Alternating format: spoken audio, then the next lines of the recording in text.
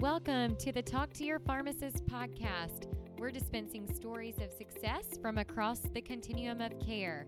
I'm your host, Hillary Blackburn. Thanks for joining us to learn from leaders throughout the pharmacy industry.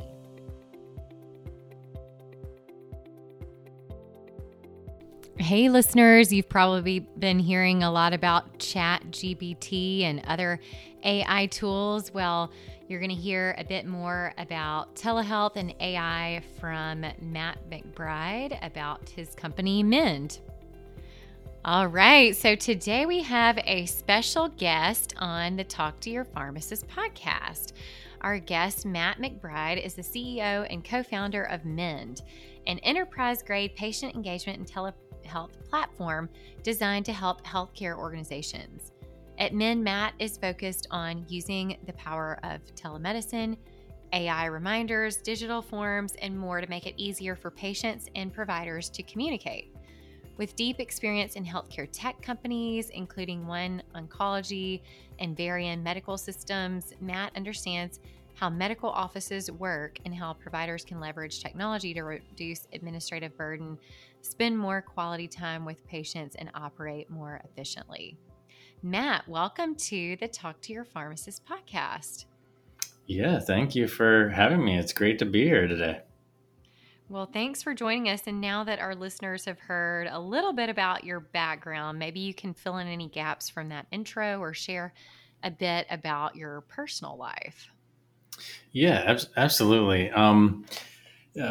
Mend is a company that really myself and three other friends founded and funded. And we really wanted to make a positive impact in healthcare and really felt like a lot of modern conveniences that are available to us in other industries were not yet available to us in healthcare. It's still very much, call your doctor to book an appointment, clipboards to do your forms. You have to go in where, a lot of us we're working remotely. Maybe we should be able to see our provider remotely.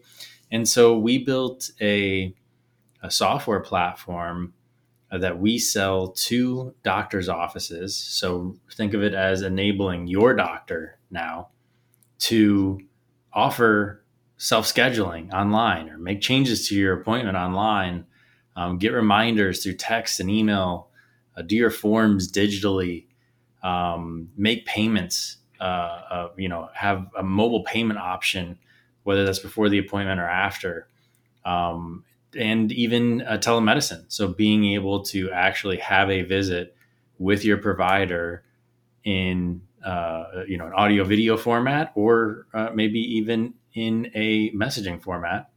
And then I think another big initiative for us this year is two-way messaging. So being able to message back and forth with your healthcare organization or your healthcare provider. Mm-hmm. Yeah.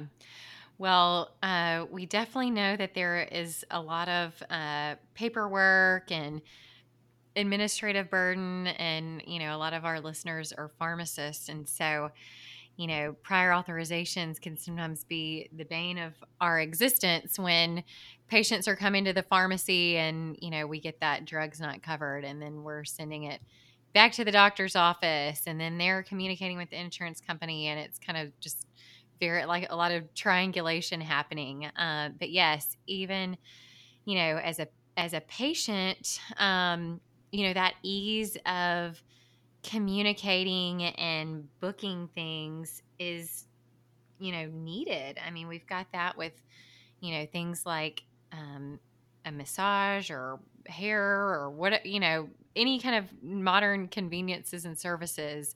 Why wouldn't we have that with our healthcare providers? So I think that's exciting. So I see you've got a background in some other healthcare tech companies. Are you involved on the tech side, or did y'all have some technology founders to help kind of get this rolling? Yeah, I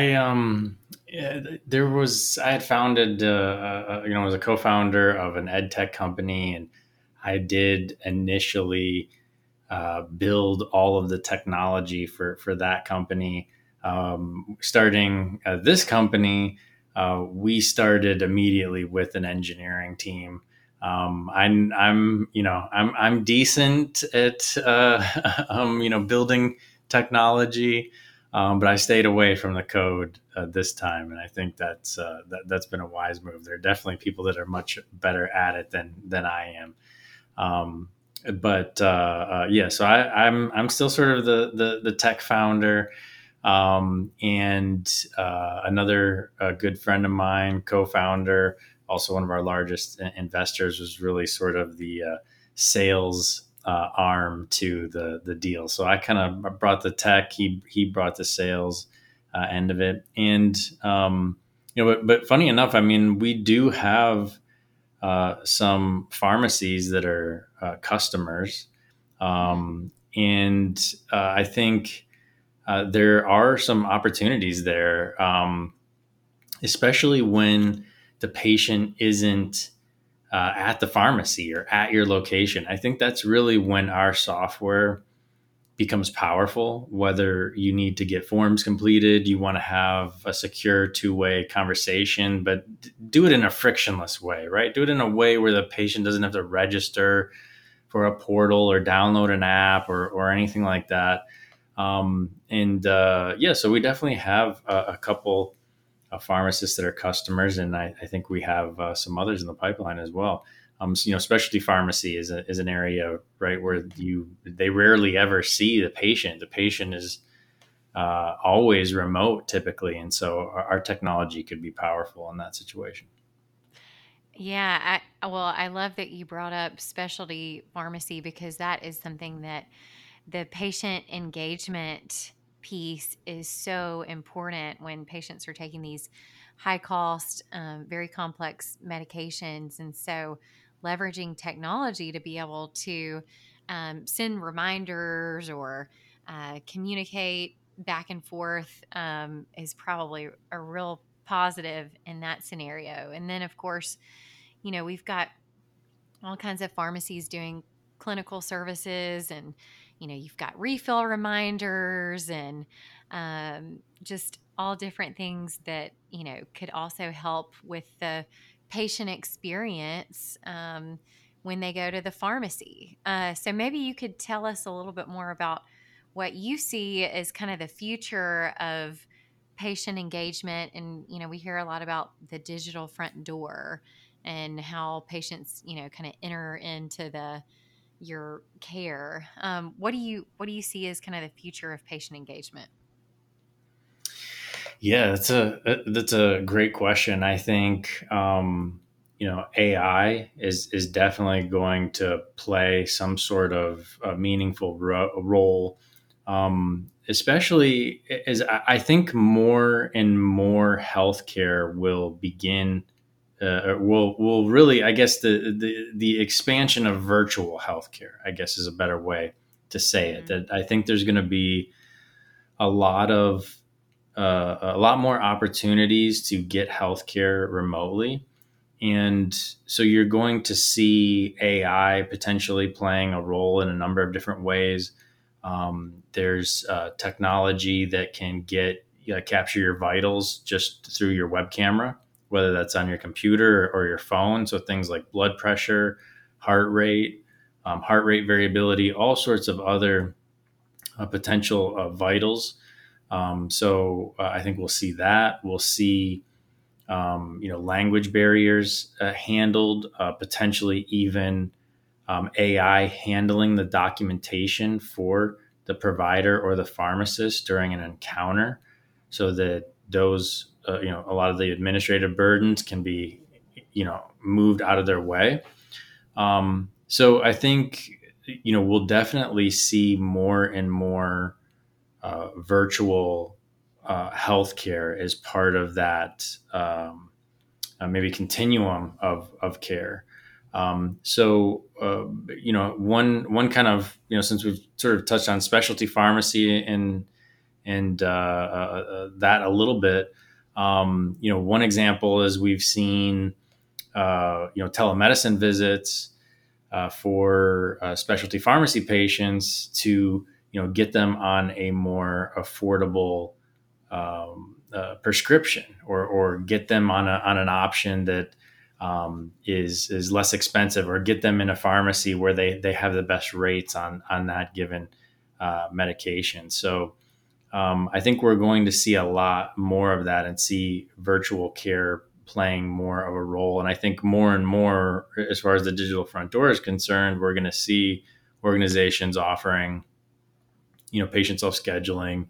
You'll do your forms, quickly, easily on your mobile device. You'll make your payments on your mobile device quickly and easily, and then maybe even see the doctor through your phone as well. Mm-hmm. Yeah, it can certainly reduce some of those, trips to the physical office or waiting in the waiting room. Or, if sometimes you just feel too sick to even make it out to the doctor's office. So, a lot of great opportunity with telemedicine, for sure. Now, of course, you all are integrating in AI for a couple different purposes. And um, do you also see any use of remote patient monitoring currently being fed into your software, and how to better, um, keep the providers in the loop with how patient care is going? Yeah, I think we don't necessarily integrate with remote patient monitoring, but that certainly can complement our platform and what we do. So I think that is going to continue to be an important and evolving space, especially for high risk populations, especially as healthcare continues to move in the direction of value based care. I think it's going to become more and more prevalent, but there's still some obstacles there, right? I really believe some of the technology in what is emerging and what you can capture through a web camera, that could be really interesting in terms of remote patient monitoring. In most cases with remote patient monitoring, I mean, you still need some sort of device, some sort of equipment, and then you've got to be able to reliably transmit the data from that device. And then you have to reliably integrate that back potentially to the medical record. Maybe somebody even has to crunch the data. You've got to have folks, reaching out, touching base. So you've got to be checking in with the person on a regular basis. There's still some friction potentially in that process between managing devices, internet connections, integrations, all these, having staff to contact the person. So how will that evolve with devices that maybe we already have on our wrist, or even what might we be able to capture through a webcam or other devices that would be maybe a little bit easier, a little bit more frictionless for patients to do. Mm-hmm. Yeah. Um, so, Matt, you know, there's been some great acceleration of adoption of some of these technologies with the pandemic, and allowing for more telemedicine. They've extended those uh, offerings and things. Have you run into any kind of barriers or any regulatory issues, or maybe even just talking about early adopters or late adopters? How maybe first talk a little bit about barriers, like just in the regulatory space, and then maybe who have you seen really kind of jump on? Have there been any like specific areas within medicine that have been really that have really embraced this technology, or any laggards that you see? Sure. Is it, yeah? Sure.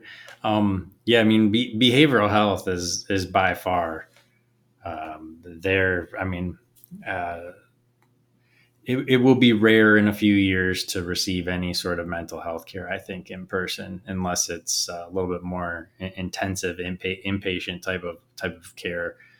So behavioral health, I think it's absolutely exploded. But no, it's actually really timely and a great question to ask about the regulatory environment.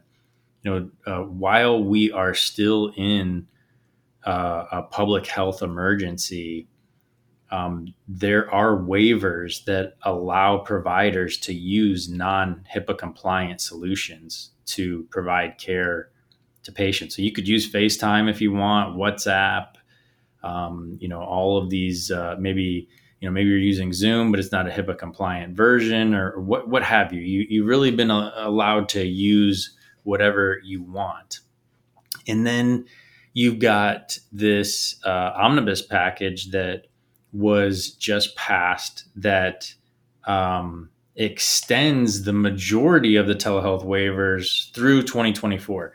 So last year there was a 151-day extension post a public health emergency for telehealth. Now they've just in the omnibus package extended it for almost 2 years. We'll see. The public health emergency was just renewed, so we'll see when that actually expires.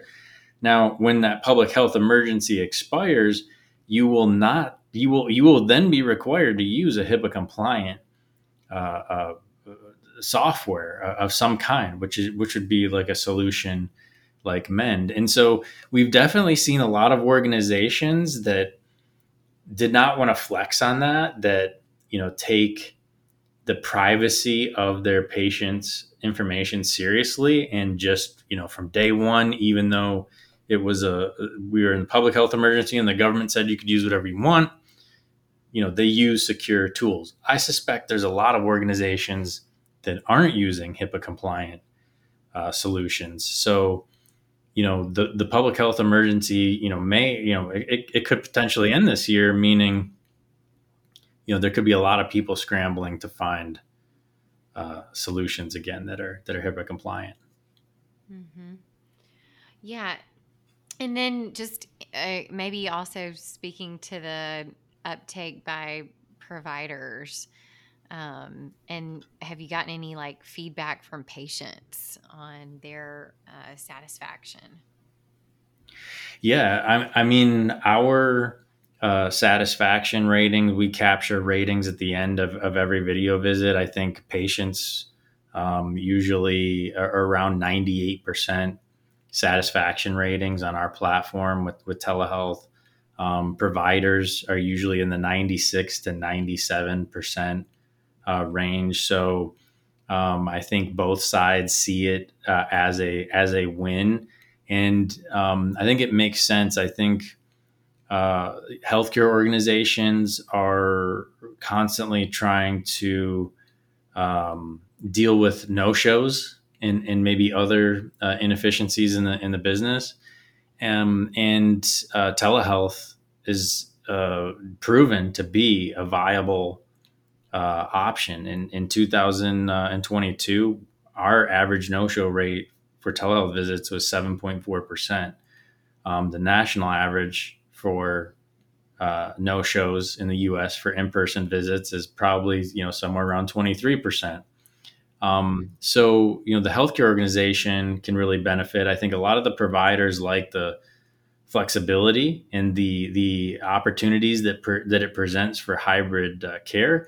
And then the healthcare organizations and the providers are rewarded with better attendance rates because it's more convenient for patients, right? To be able to skip that travel time, to not have to be around other sick people, arrive at a waiting room, go into the exam room, wait some more, see the nurse, wait some more for the provider. Like there's just a lot of benefits and conveniences. So it seems to be something that, all the different research studies I've seen, it definitely seems to be something that both patients, providers, and healthcare organizations want to lean into and are seeing value from.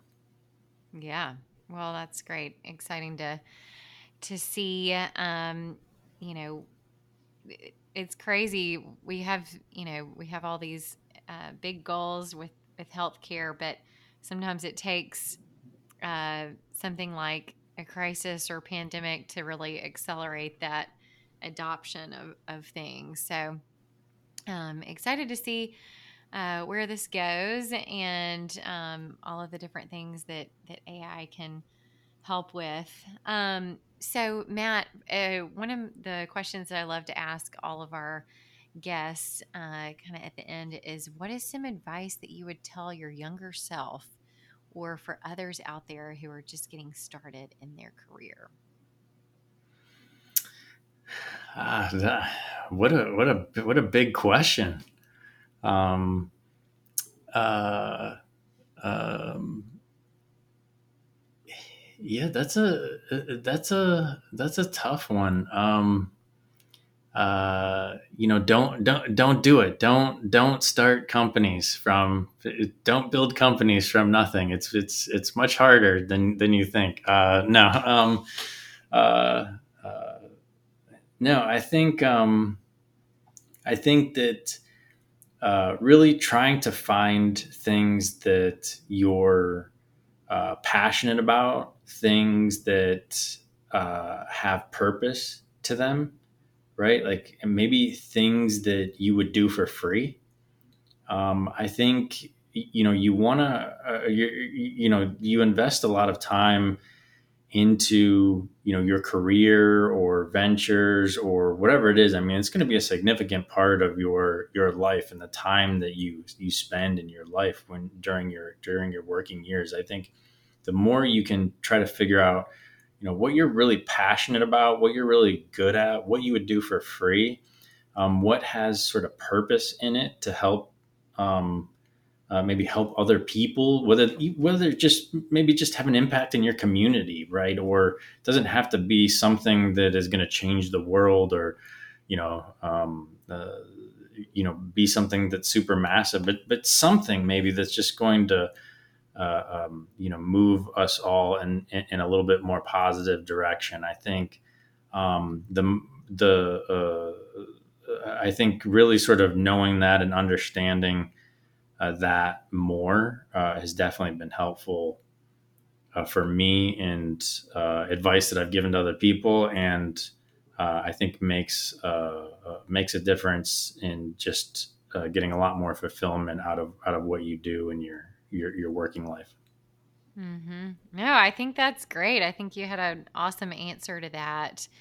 Um, and yeah, startup life is probably really, really hard. I think that there's more entrepreneur focus in pharmacy curriculum these days, which is great because you really do. You have to kind of think like an entrepreneur and able to do that design thinking and problem solving, so that we have these really complex things.